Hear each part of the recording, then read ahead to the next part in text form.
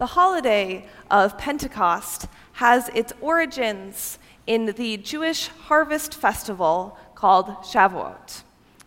50 days after the second day of Passover, Jewish pilgrims would go to Jerusalem and offer the first fruits of the harvest. On this Shavuot day, the writer of Acts, traditionally attributed to Luke, describes the dramatic and powerful gift of the Holy Spirit given to the 12 apostles. This Pentecost is understood as a reversal of the Tower of Babel. While God creates different languages in response to the tower, at Pentecost, God removes all language barriers. And the prophecy by Joel is seen to be fulfilled as the Spirit is poured out onto all people. Pentecost is the start of something new. The scripture reading today is from the book of Acts 2. On the day of Pentecost, all the believers were meeting together in one place. Suddenly, there was a sound from heaven like the roaring of a mighty windstorm, and it filled the house where they were sitting. Then what looked like flames or tongues of fire appeared and settled on each of them. And everyone present was filled with the Holy Spirit and began speaking in other languages as the Holy Spirit gave them this ability. At that time, there were devout Jews from every nation living in Jerusalem. When they heard the loud noise, everyone came running, and they were bewildered to hear their own languages being spoken by the believers. They were completely amazed. "How can this be?" they exclaimed.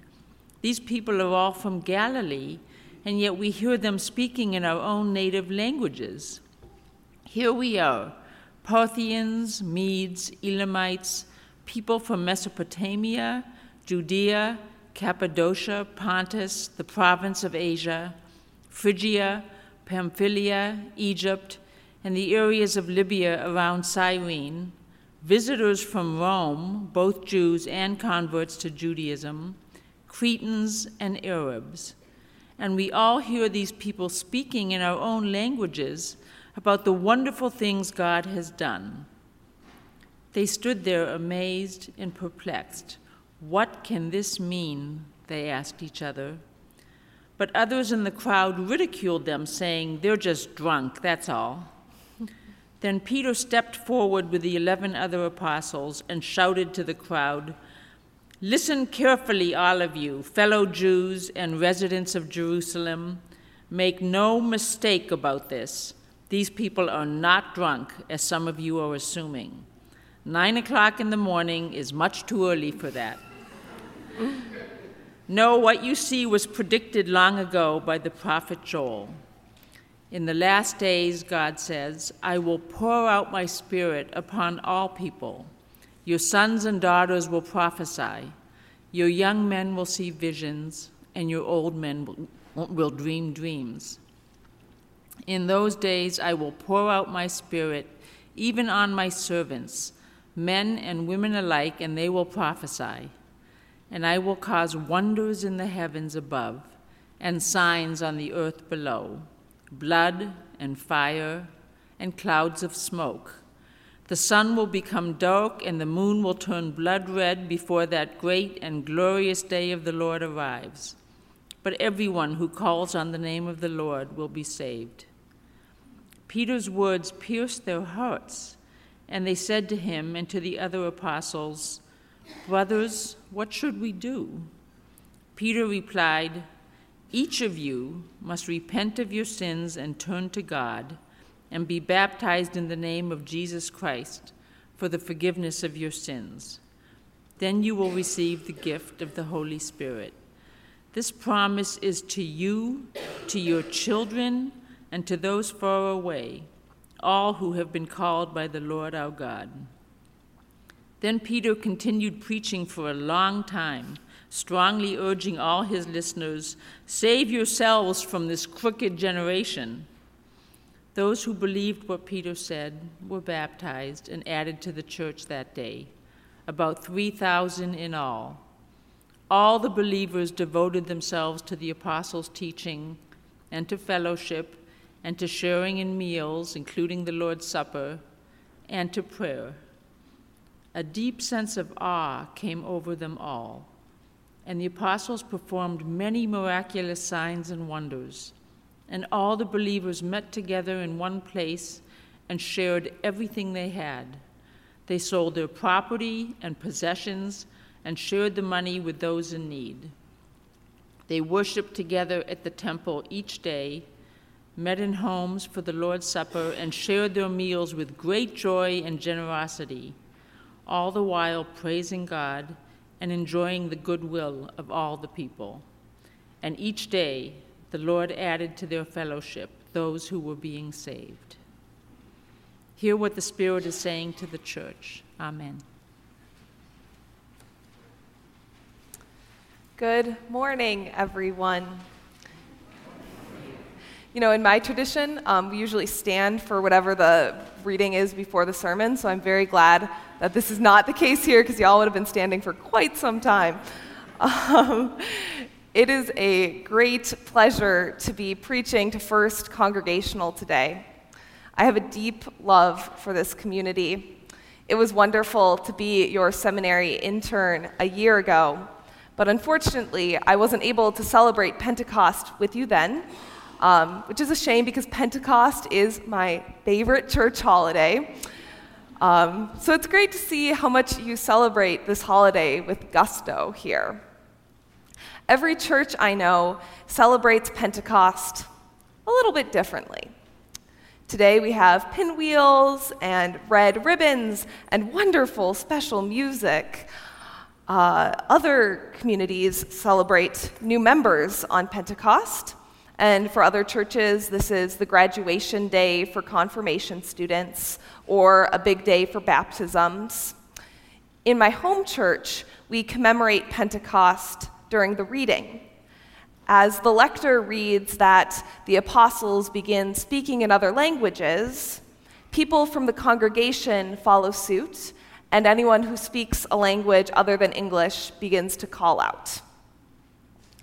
These varied traditions all display a hint of the mystery of the Pentecost event.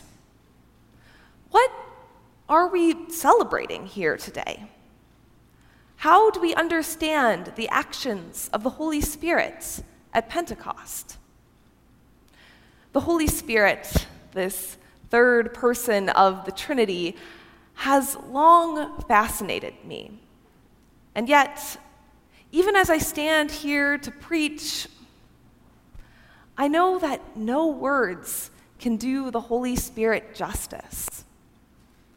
Our scriptures seldom speak of the Holy Spirit for that reason, I think.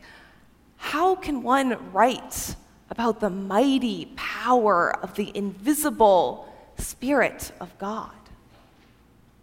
The Holy Spirit in this reading is compared to fire and air. The Spirit is like fire, illuminating our faith journey with God, and yet one cannot draw too close to the flame without being overwhelmed by the power of it.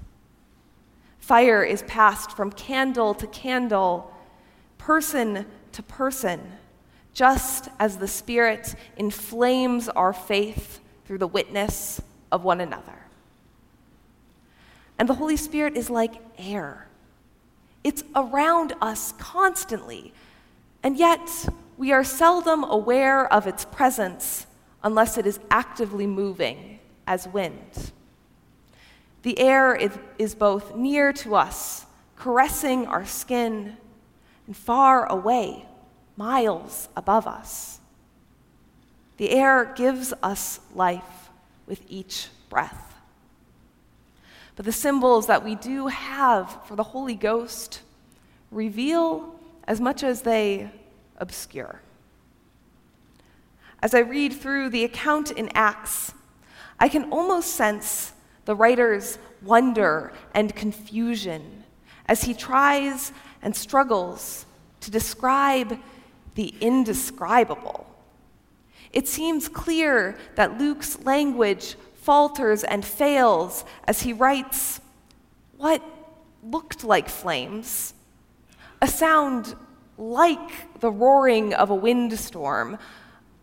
I picture Luke, pen in hand, writing and scribbling, crossing out, writing again, different descriptions of the Holy Spirit, trying to make sense of what happened that day.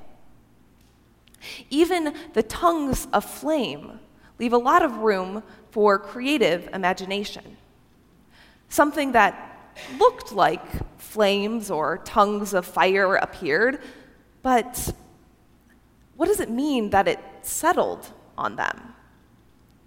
Traditional interpretations have the flames on top of the apostles' heads, but that's just a stylistic choice. Did the flames of the Spirit enter their throat or coat their skin? Did the apostles appear to be like a second burning bush, surrounded by fire, yet not consumed? There is so much about Pentecost that alights the imagination, that hints at the mystery and the power of God. For no written account can do justice to the experiential nature of the Holy Spirit. The images, symbols, metaphors of the Holy Spirit are always lacking somehow. For words fail to capture the incomprehensible and awesome nature of the divine. But though the Holy Spirit is invisible to us, we certainly experience the Spirit's power at work. Those in Jerusalem assuredly did. Jerusalem was packed with pilgrims within the walls of the city, bringing offerings of the first fruits of the harvest to the temple, the massive limestone structure on the mount that dominates the cityscape. Vendors hawk their ware along the narrow and cramped streets. The scent of grain and wheat fill the air. The bleatings of rams and lambs for sacrifice drown out the many different languages being spoken throughout the city. Jerusalem is never so alive as it is on a festival day, and especially a pilgrimage holiday like Shavuot. Suddenly, there is a roaring noise. The pilgrims hear this rush of wind, perhaps fearing that a building has collapsed. As they hurry to where the sound originated, instead of destruction, they see 12 people, joyfully exuberant, stumbling under the influence of something. Now, there is no scent of alcohol on their breaths, but they are so giddy and alive. What else could it be? But then they begin to speak. Now, it is not so uncommon to hear itinerant preachers on the streets of Jerusalem, particularly on a high holiday. The pilgrims are used to the preachers speaking in other tongues and can brush them off. But these people speak their very own language, their own dialect. They seem on fire for this man named Jesus, preaching about his life and death and resurrection. Their powerful testimony burns brightly in the hearts of those listening. And as the preachers speak, there is no barrier to being understood or to understanding.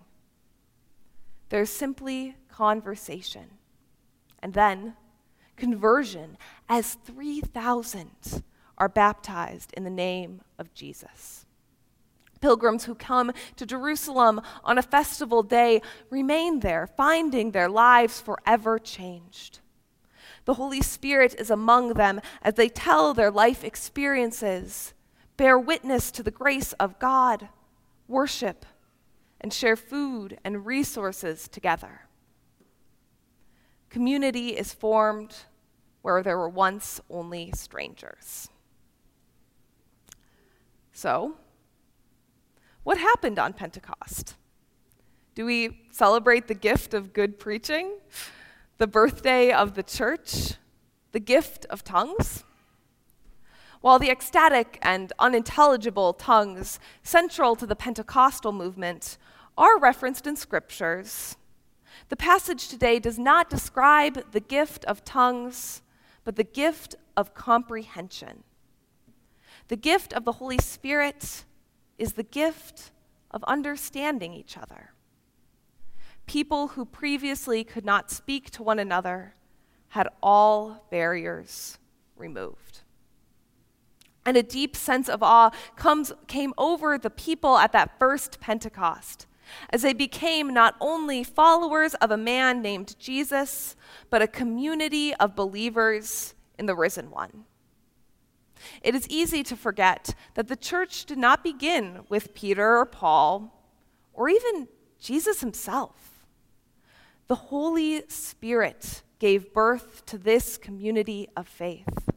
And it is the Holy Spirit who continually cares for us as a mother her children.